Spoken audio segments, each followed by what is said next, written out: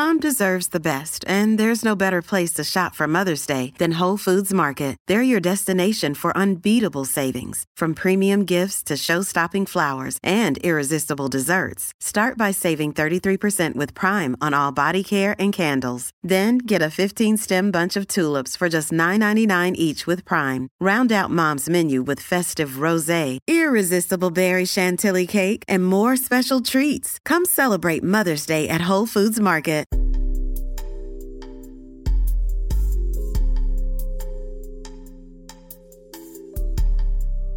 Welcome back to New Books in Gender Studies. I am the co-host of the channel, Lillian Barger. Today my conversation is with Matthew Gutmann, professor of anthropology at Brown University. His book, Are Men Animals? How Modern Masculinity Sells Men Short, published by Basic Books, is our topic. Gutmann examines how cultural expectations that views men as violent and sex-driven becomes a self-fulfilling prophecy. Dubious interpretations of the scientific study of the effects of testosterone, comparisons to the animal kingdom, and the persistence of sex segregation reinforces ideas about what is natural.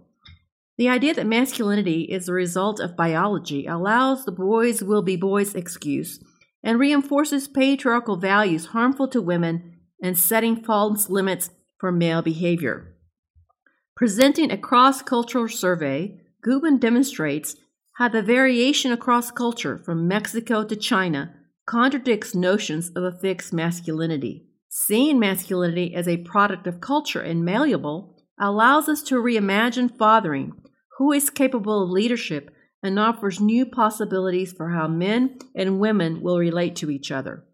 Here is my conversation with Matthew Gutmann. Now let me introduce you to the author, Matthew Gutmann. Matthew, hello. Hi, how are you? Welcome to the show, and thank you for sharing your thoughts with our audience. But before we get started on the book, which is a very interesting book, tell us about yourself and your background and how you became interested in masculinity. Well, I'm an anthropologist. I teach at Brown University. And in terms of background, I think maybe the only not so normal trajectory was that after college, I did community organizing for about 15 years. So I returned to grad school very late, and I had a family and all that, and I had to quickly decide what I was going to focus on and where. And two things influenced me to spend the next 30 years studying men and masculinities. One, I was asked by a close friend, why is it always women who study gender? And I thought that was a really good question. And two, I'd taken a photograph of a man in Mexico City holding a baby and then showed the photograph to various friends, and particularly in the U.S., and there was an uncommonly common response, which was impossible. Mexican men are machos. Machos don't take care of babies. That machos tell women to do that and all. And I said, well, I don't know, but I took the photograph in Mexico City, and it, as far as I know, the guy's Mexican. And so I spent the next 4 years trying to figure out what men do and don't do with children of various ages. And I came to the conclusion that there's, machismo is rampant in Mexico, but the fact is it's rampant in the United States, Russia, and pretty much every other part of the world. But not all men are, macho, sexist pigs. And trying to tease all this out and understand what we know and what we think we know has been sort of my life's mission. Well, one of the things you talk about in your book, it seems like masculinity today is in crisis. But as a historian, it seems like, and I've studied gender, it seems like men are always in crisis. And it always kind of parallels where women are, what women are doing, that sort of sends men into some sort of crisis. What is different about the situation today? Yeah, I don't think men are in crisis per se. I do think that men are in, as never before, reacting to the fact that women are in power and coming into positions of power as never before in history. If you go back 100 years, how many women were in the Senate. Now there's only, I think, 26 women now, so that's nowhere near 50-50. But 100 years ago, there were no women political leaders in the world except for a few queens. And if you ask people, they would have said, well, look, if women could be leaders, don't you think somewhere in the world you'd find some women? There aren't any women, therefore it's natural. Men lead, women follow. Today, that is not just an abhorrent idea, but it's demonstrably stupid idea. And so I think that with women coming into positions of power, leadership, and all that, this has been a challenge for many men to deal with. Whether it's a crisis, I'm not sure that's the best way around it, but it's certainly provoking a lot of discussion, debate, and a renegotiation, I think, about what it means to be a man or what it means to be a woman, and whether those terms are even the most sensible.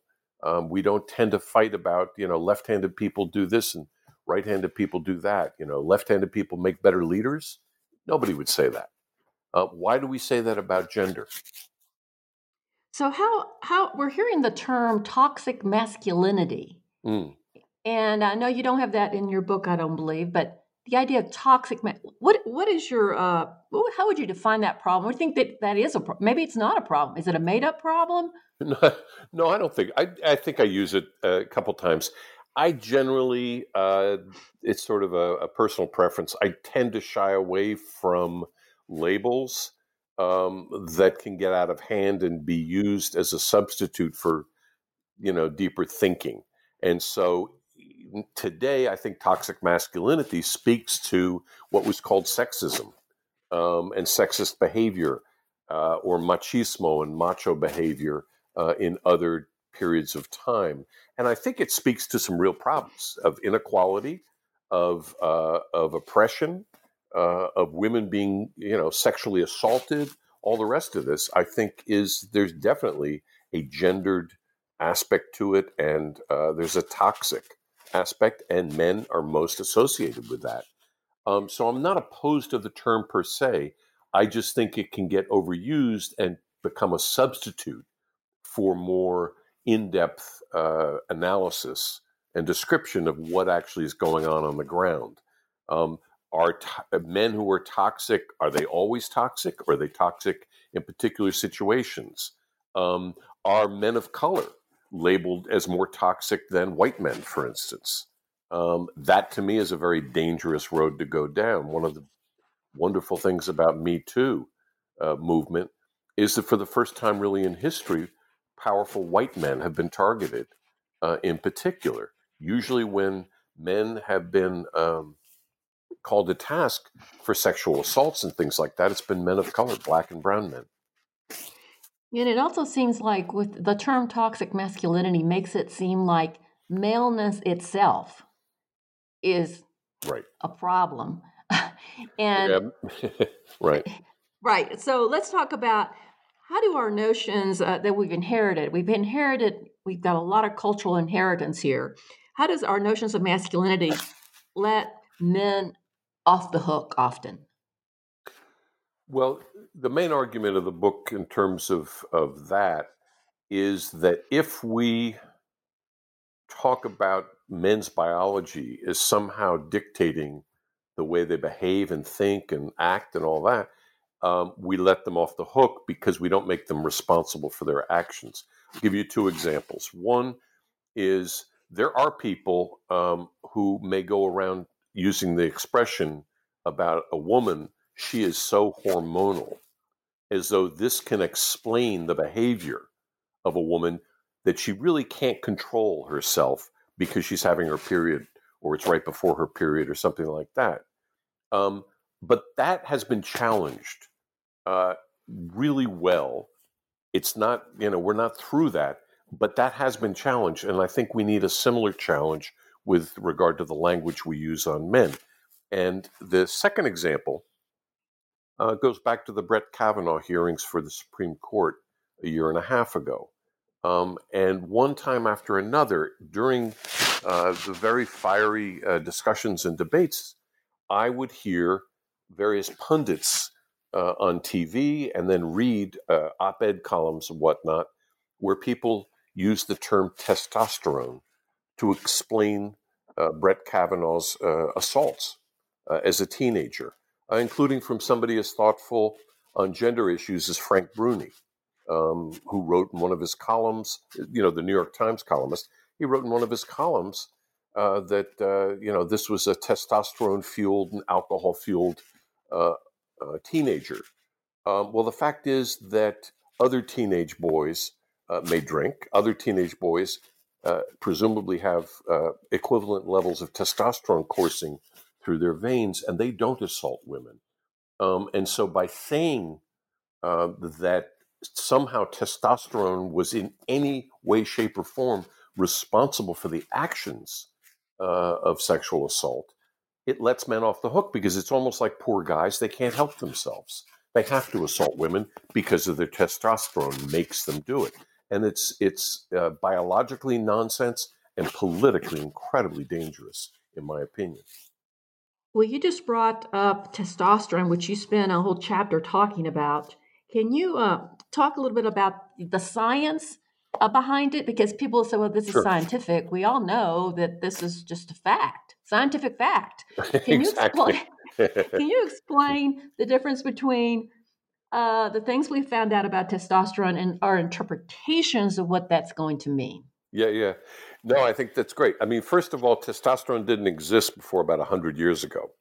And obviously it did exist as a substance, but it didn't exist in terms of, we had no name for it. Hormones, endocrinology, all that is something in the last 100 years. So it has become a language that we use to describe various kinds of behavior. As I mentioned, in terms of estrogen, we don't generally attribute women's behavior to estrogen, but we do call them hormonal, or we have in the past. And it seems to me that all we're doing by invoking testosterone all the time is saying men are hormonal. It really doesn't help. The facts of testosterone are that if you take a man, for instance, there have been studies on the relationship between testosterone levels and aggression. And the fact is, if you go down to 20% of normal levels, or up to 2 times normal levels, and that range would cover the vast majority of men in the world, you're not going to find a correlation between aggression and testosterone. If you get much higher than 2 times, for instance, gym rats who take steroids, or through castration, you will find a correlation. But you won't for the vast middle range. And so if you tell me that some man has a high level of testosterone, you will not be able to predict whether that is an aggressive man. Similarly, if somebody acts in an aggressive fashion, you will not be able to tell what the level of testosterone is. They don't correlate like that, except at extreme levels one way or another. And that's the science of it, and all scientists are pretty much in agreement. There's some debate on it. I mean, there's one neuroscientist from Britain who likes to say that Wall Street is the epitome of testosterone, and that this is these men must have higher levels. There's never been a study of Wall Street traders and their testosterone levels. This is something on the aside maybe, but the idea that culture and biology are sort of in conversation with each other, and that just biology alone doesn't do anything. It has to have a cultural context in which things happen, other influences. And so this biological explanation for certain male behavior sort of excuses culture and naturalizes it. Basically says that culture is just natural. This is Exactly. a way. Yeah. And we know that there's cultural variations all over the world.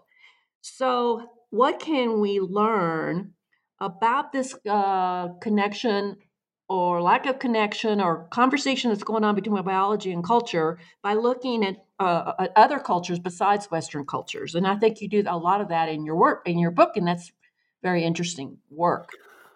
Well, so I think you've touched on a key point. If male behavior and male attitudes and all that are biological, and unless somebody's going to say we're biologically completely different, in one part of the world or one historical period from another.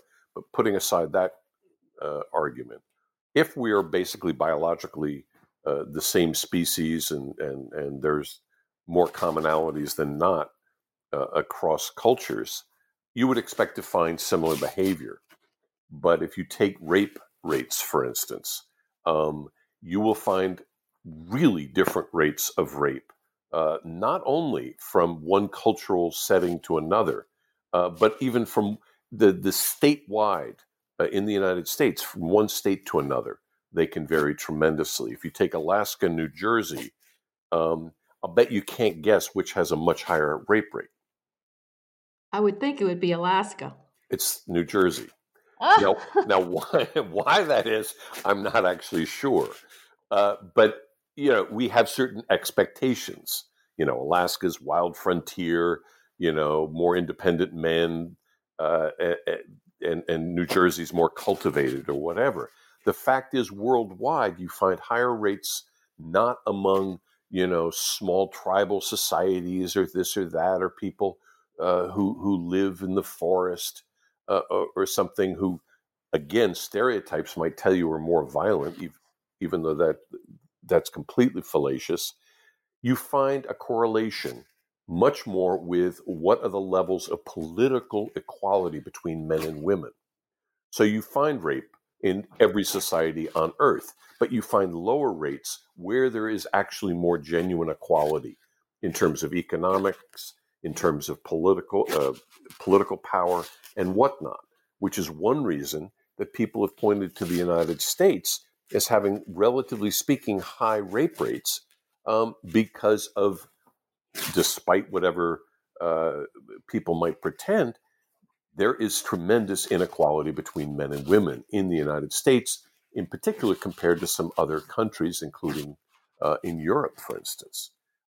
So that's what correlates, not the biology of men dictates that they must do X, Y, or Z. The fact is that worldwide, most people who kill other people are men. 9 out of 10 in many parts of the world. But most men don't kill. Both factors are important. And so when you look at particular societies in which men and women share much more the decision-making of various kinds, the childcare of various kinds, the kinds of work that they do, you find lower rates of rape. And so if they're biologically the same people, you have to come up with a cultural explanation as being much more important. But culture also changes biology. Talk about that some more. That's Well, interesting.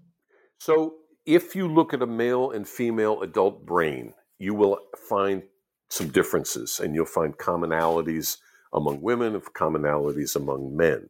If you look at small children's brains, you will find far fewer differences between men and women.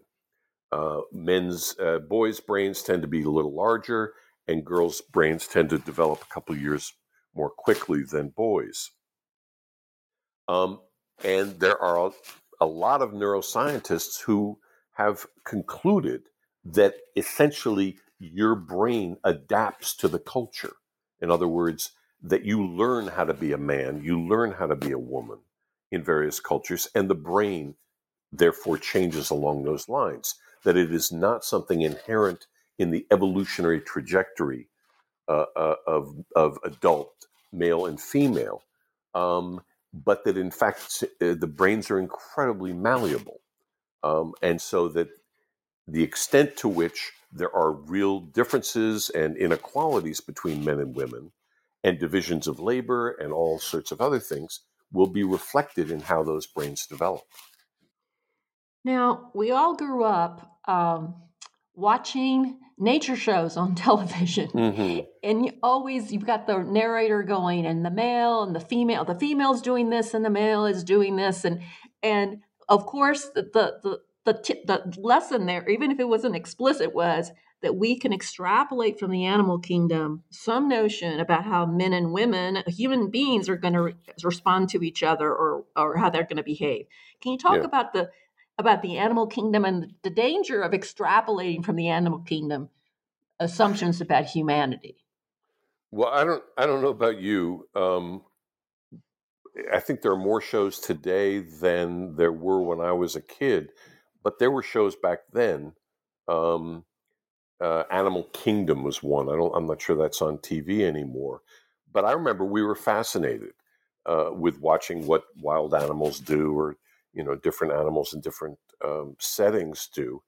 But the fact is that I also remember that when they said the male zebra, this or that, or the male orangutan, this or that, my ears pricked up a little bit more because they were talking about males, and I was a male. And so, therefore, if the male orangutan did X, Y, or Z, that had an impact on me in thinking this is what males of at least the orangutans, but maybe humans do too. And I think it's very easy to fall into that kind of thinking. And there's a big split, frankly, among scientists who study non human animals.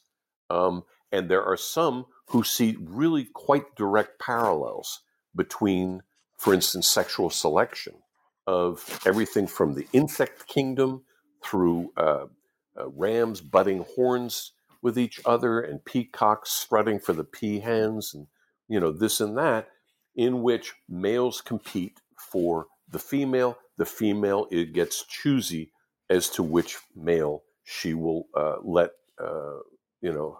impregnate her. And it's a mindset that then gets implanted onto humans. And then a story closer to home. Um, I have a friend who teaches biology, who for a long time was using slides of rams and peacocks and insects and all that, and talking about fighting males and choosy females, and ended the slideshow for this biology class with a photograph of football players and cheerleaders. The conclusion being that the boys are out there fighting each other to impress the females on the sidelines who are being cheerleaders, and will, after the game, choose which boys they think played most, valiantly and fought the best, etc. And that essentially we're the same cross species.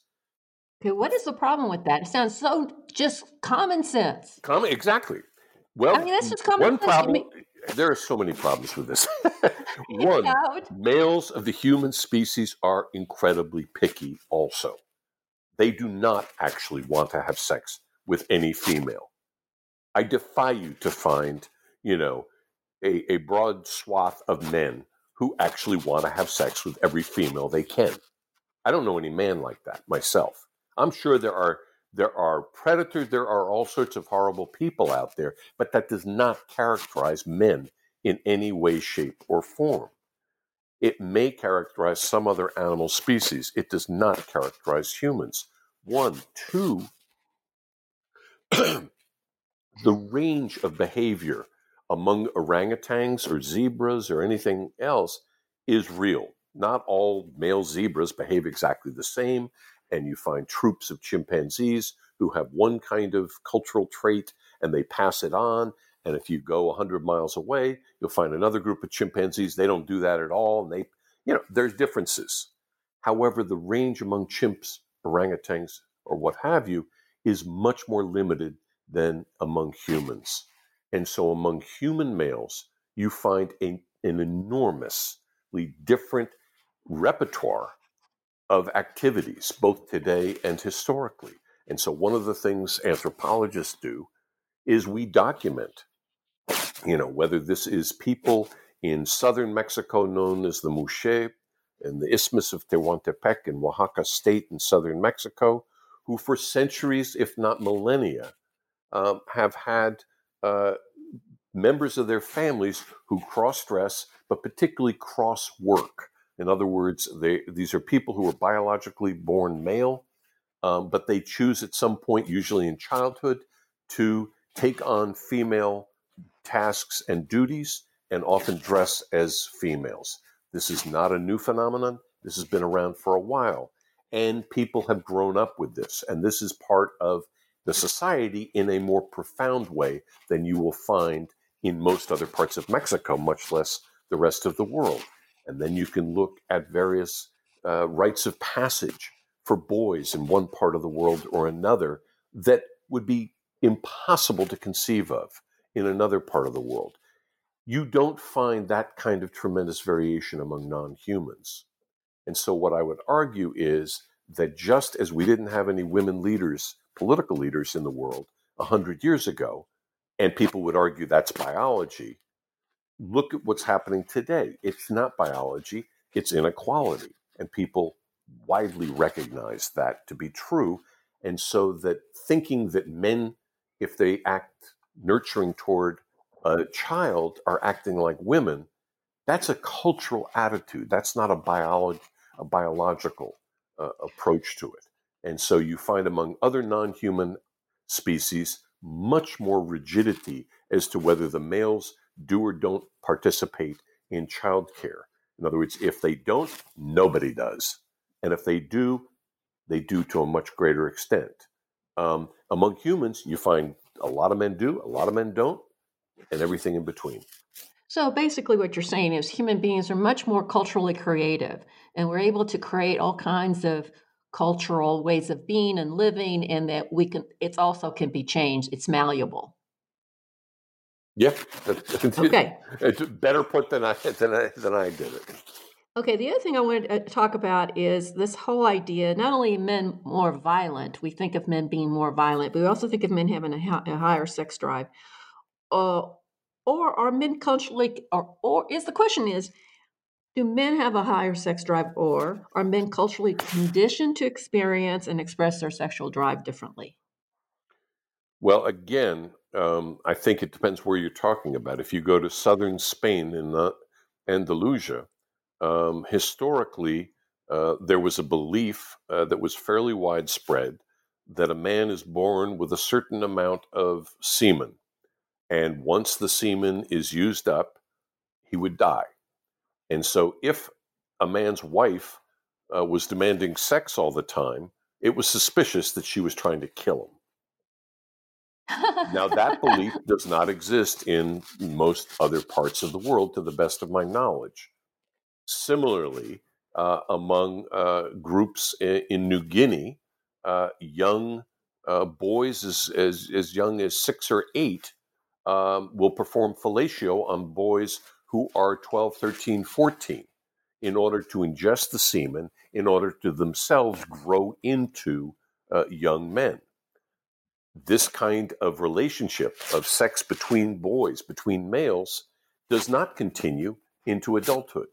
So that, in other words, this is an activity among boys of various ages. And then most, if not all, of these males then marry women and have children with women and have sex with women exclusively for the rest of their life. These are practices which are quite different, again, than at least the ones I grew up with in the United States. But it doesn't mean that other new changes can't come along as well. I mean, I think one of the challenges today uh, of a lot of the transgender politics, it's provoking outrage, it's provoking inspiration for a lot of people because they're trying to figure out what is natural, what is normal, all these different kinds of things. And there's tremendous disagreement about that. Now, we've got right now the rates of prescription for Viagra are quite high in the Mm, country. mm. What does this tell us? And I can't believe that, all these men who are taking this are all have some, fundamental biological problem with their bodies. What is this telling us, though, as a society about how men are relating to their sexuality or themselves as men because of these high prescriptions for Viagra?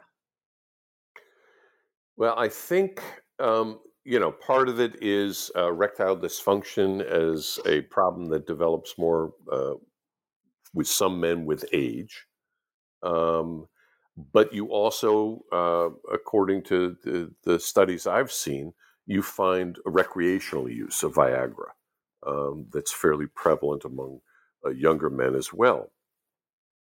I think that a lot of this is tied up with uh, narrow vision of what constitutes good sex for a lot of people. I don't think it's just men. I think it's also women. In other words, whether a man can have an erection and how long he can maintain an erection, all that is important for a lot of men, but it's also important for a lot of women. And so I think that some people are sort of exaggerating certain ideas that have been out there and practices, and at the same time, others may be challenging some of that. I find fascinating all the studies related to women and their own libido, and whether this is something that is biological or psychological. That's been some of the debate around women, whereas with men, it's almost universally discussed as a question of mechanics and plumbing alone, and Right. not that psychology is also involved in terms of being nervous, being, feeling awkward, all these kinds of things. That's not a very manly way to think. Right. It's easier for a man to say, well, something's not working in my plumbing rather than say, I'm really feeling anxious in this relationship. Exactly. Yeah. Right. And in terms of women, I think, a lot of feminist scholars and researchers saying, this low libido in women really is how we measure it, what we're measuring it against, and also the fact that women are having or expressing their sexuality within constraints, cultural constraints that may just dampen Yeah. Yeah. their enjoyment. I So, no, I go think I ahead. think that's a great point. I was just going to add another example. Years ago, 25 years ago, I had a job talk that I was giving, and it was in an anthropology department where science was extremely important, and scientific method. And I remember at the all important dinner that evening, after the job talk, um, the chair of the committee said, "Look at Matt, you do gender studies, and we obviously we're anthropologists. We both agree, a lot of gender issues relate to culture.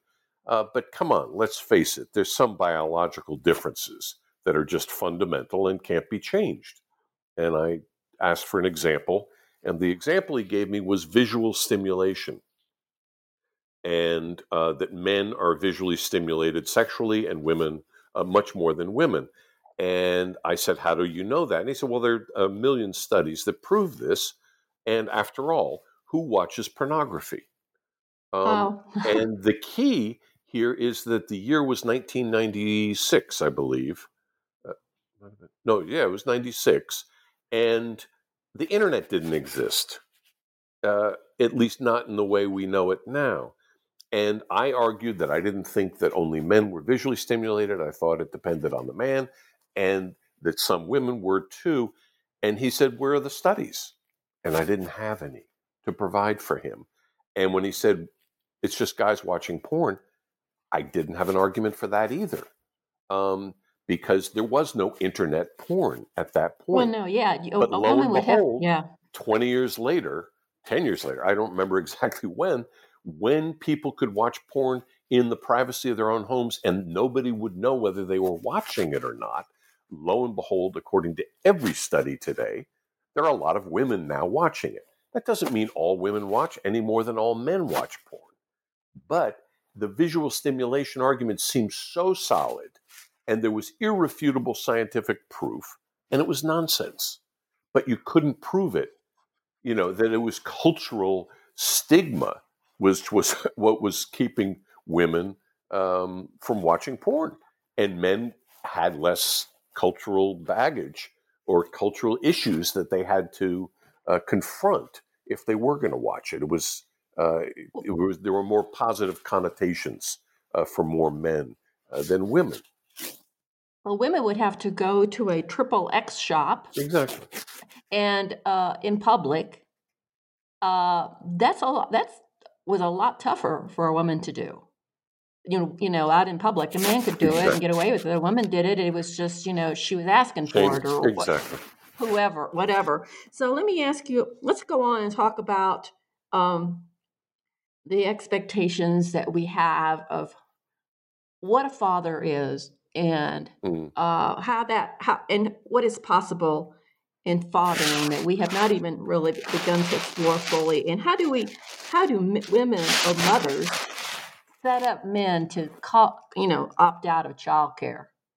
um, Because I think that this is it's a relational thing. I think yeah. masculinity and femininity are working off each other.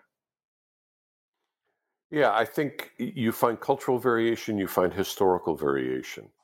But even take historical variation. When I had my first child, I was in the delivery room. And I distinctly remember my father saying, "What the hell are you in the delivery room for? That's not where you belong. You go to find a bar." And he wasn't trying to be funny. He actually, that's what he'd done. That's what his generation had done in the United States in a particular social group. And it was unheard of in his day for men to be in the delivery room. So you find that historical change.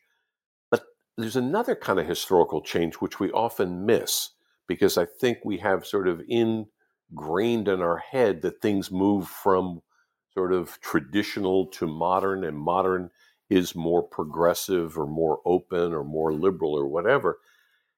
If you go back in history, in virtually any farming culture in the world, which is virtually every country on earth up until the 20th century, the majority of people were farmers of one kind or another, and there are countries where that's still the case. Men and you also have to go back before children went to school, as a rule. In other words, that there were some kids who went to school, but poor farming kids did not, by and large, go to school or did not go very much. Um, Fathers would take their kids to the fields when they went out during the day. They would take particularly their young sons, but also their daughters. And they actually had more contact historically with their children of a very young age. And again, they tended them, they took care of them, they talked to them, they trained them, they raised their children in a very active 24/7 fashion that once people all of a sudden move to the cities and men start getting jobs as bus drivers and factory workers and this or that, they can't take their kids to work anymore. So that the notion that men participating in childcare is something new and it's a challenge to millennia of men saying this is women's work, I want nothing to do with it, is historically inaccurate. So, what do you think? Where are we with the fathering today? Where are we, and how is it? Is it changing? Are we stuck? um, well, I don't know about your experience, but my experience in all sorts of ways is that it varies. There's a lot of variation from family to family. There's a lot of variation from one moment to another. But in most families that I know, there is ongoing discussion and sometimes argument over who does what with the kids. And people are trying to work it out. But I don't think there's any doubt that in many parts of the United States, men are doing more today than they did 20 or 30 years ago. I would say that in some homes, there's much more of a division of labor where childcare is women's work and men have less to do with it. But I think that in virtually every home, there's more discussion about these things and why should that be and because there's so many women working outside the home for money in addition to the men. Why should women have more work when they come home at the end of the day? That's not to say that they don't, that's not to say that that's not still widespread, but there's discussion and debate and argument about that. And there's a lot of people who don't think that's the right way to live. There has been instances reported where companies will have a paternal leave, a Mm. policy, that either parent, if you're a parent, either sex, you can take leave if you have a child. but Yeah. when men consistently don't take the leave, or not as many men, women are more likely to take the leave because other men in the shop are going to look down on a man who takes paternity leave. At my Do you own know anything about that? Do you know well, I anything about don't. those studies? Just anecdotally, I haven't actually read the studies, but anecdotally, at my university, there's paternity leave. But I can think of two colleagues right off the bat who have, applied for paternity leave, and one had an administrator try to talk him out of it, saying it would be bad for his career. My That's what they've guess, been telling. They've been telling women that for decades. absolutely, but it's like, but I don't think they're doing it to the same extent with women, at least at Brown.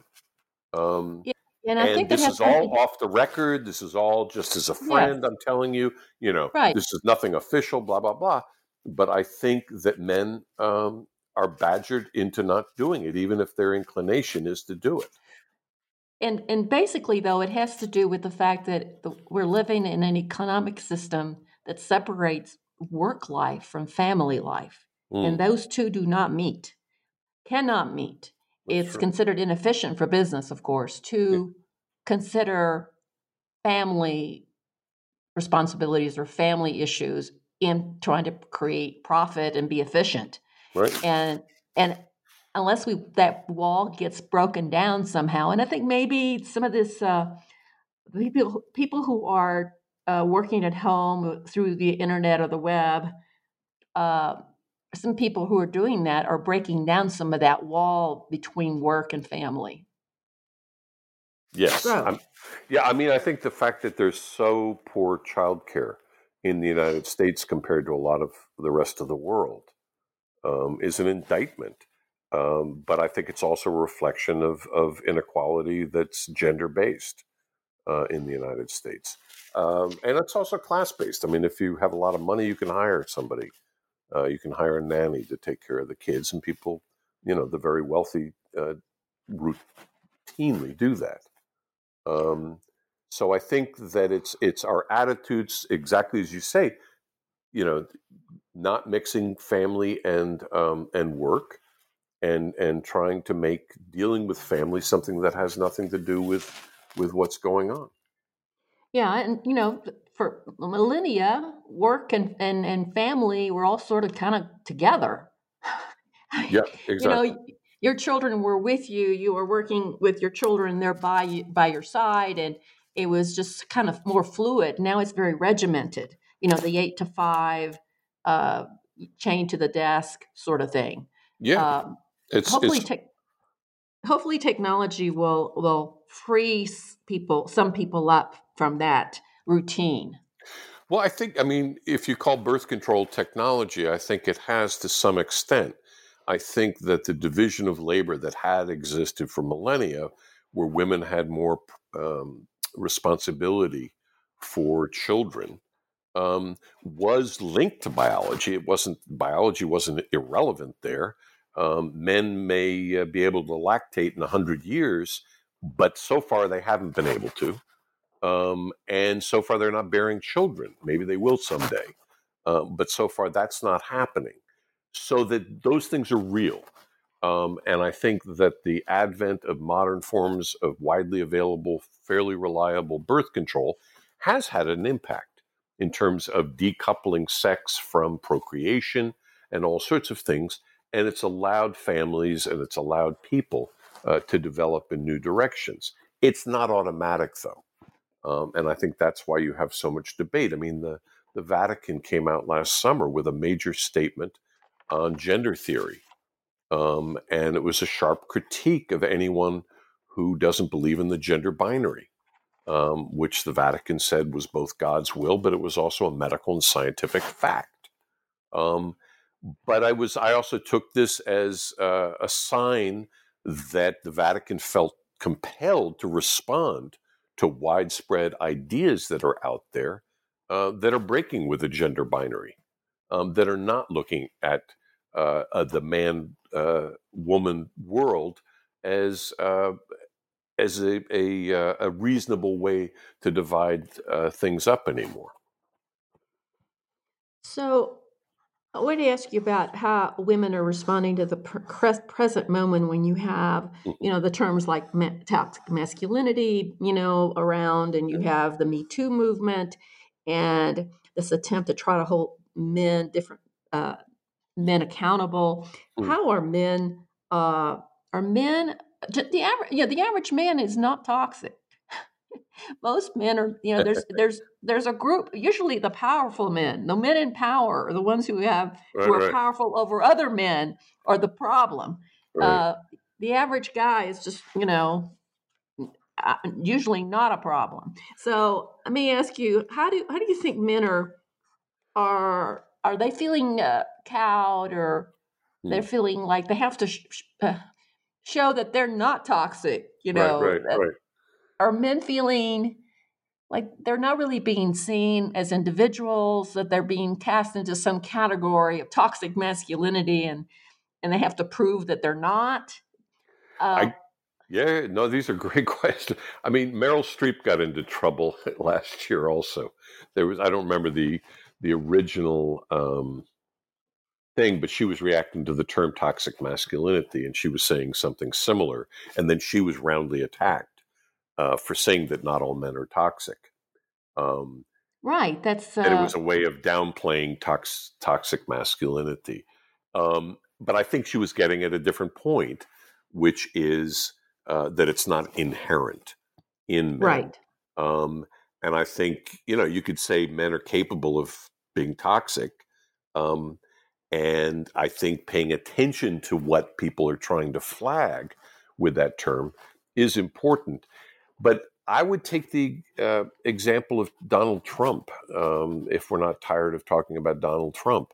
The fact is that, one, when people say, this country will never elect a woman, well, actually, this country did.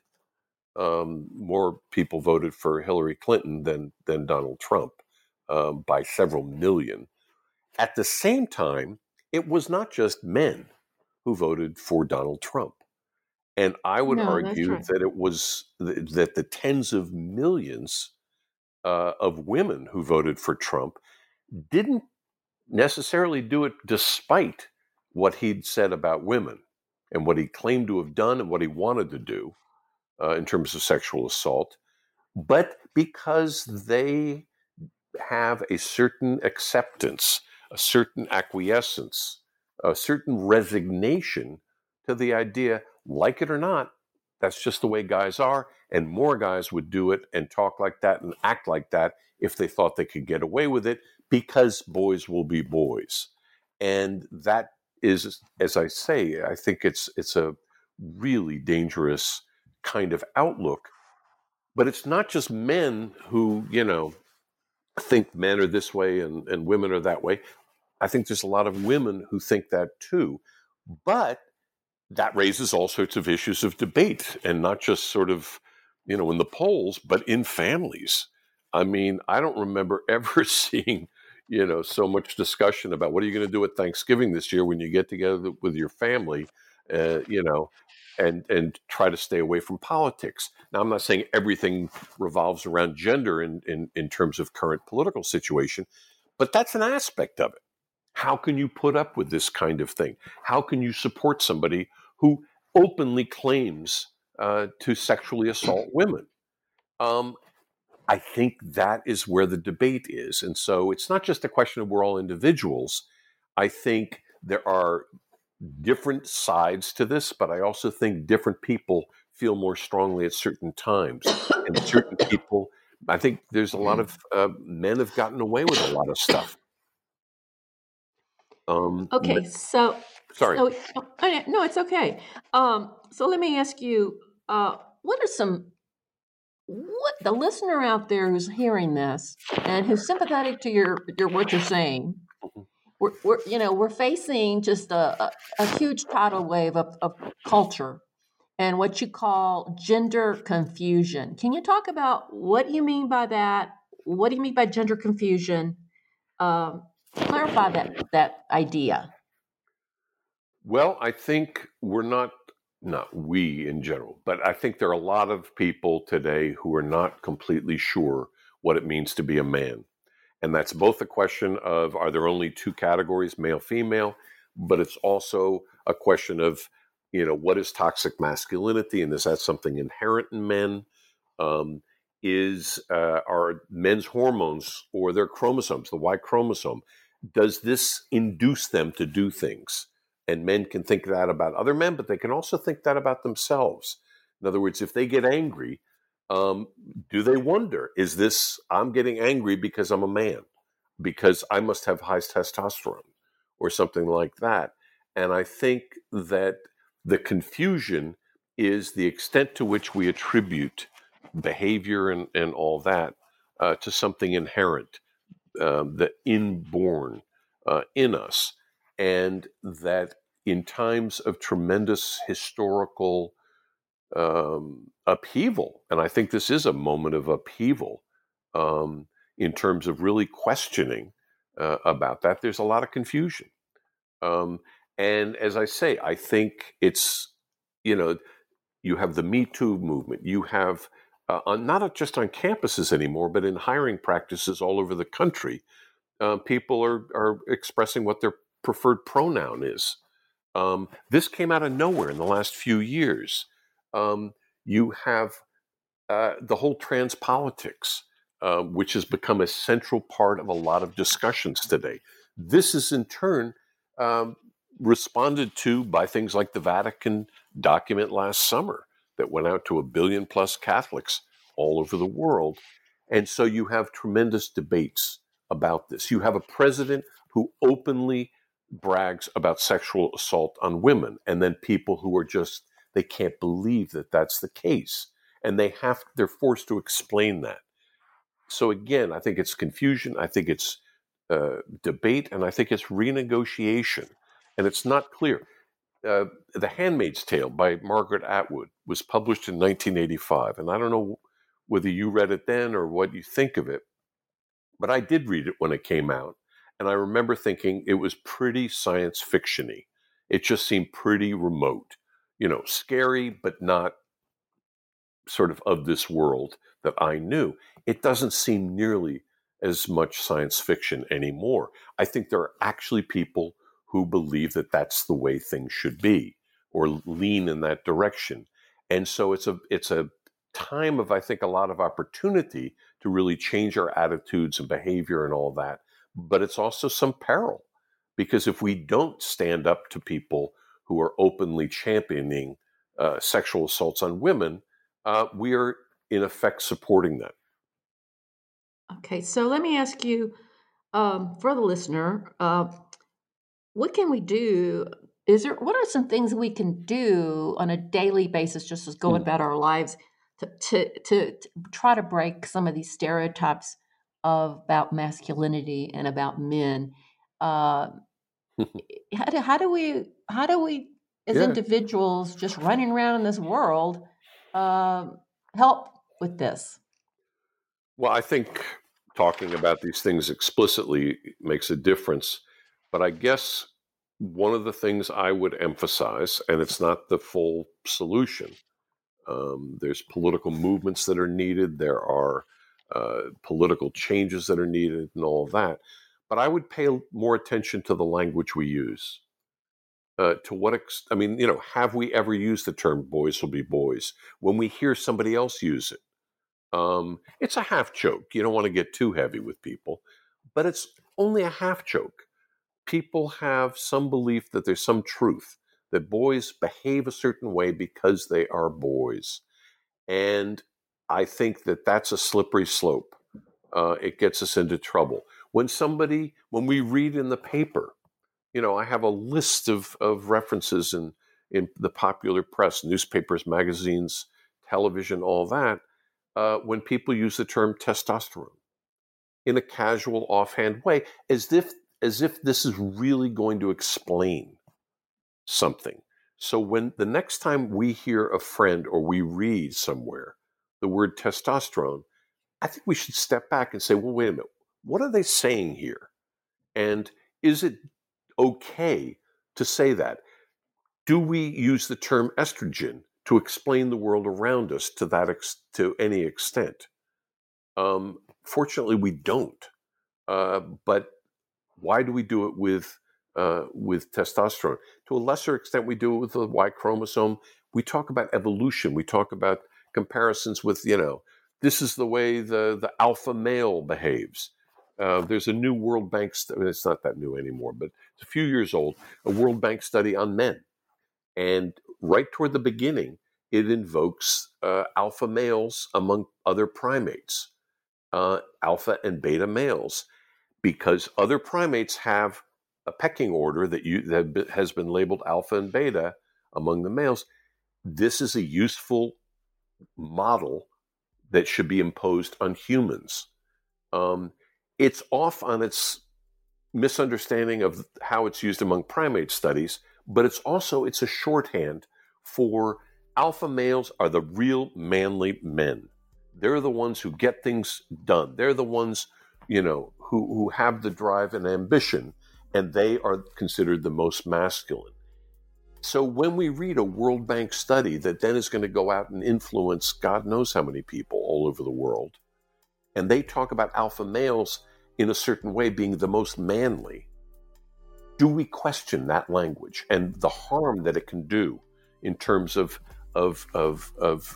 blinders on our thinking about something having to do with men and masculinity? So I would say one thing among many that we need to do is pay more attention to the language we use to describe men and masculinities and maleness and all the rest of it. Well, Matthew, you have been very generous with your time. Thank you. Oh, thank you so much. So thank you, Matthew Gutmann, and thank you to our listeners for tuning in to another edition of New Books in Gender Studies. This is your host, Lillian Barger.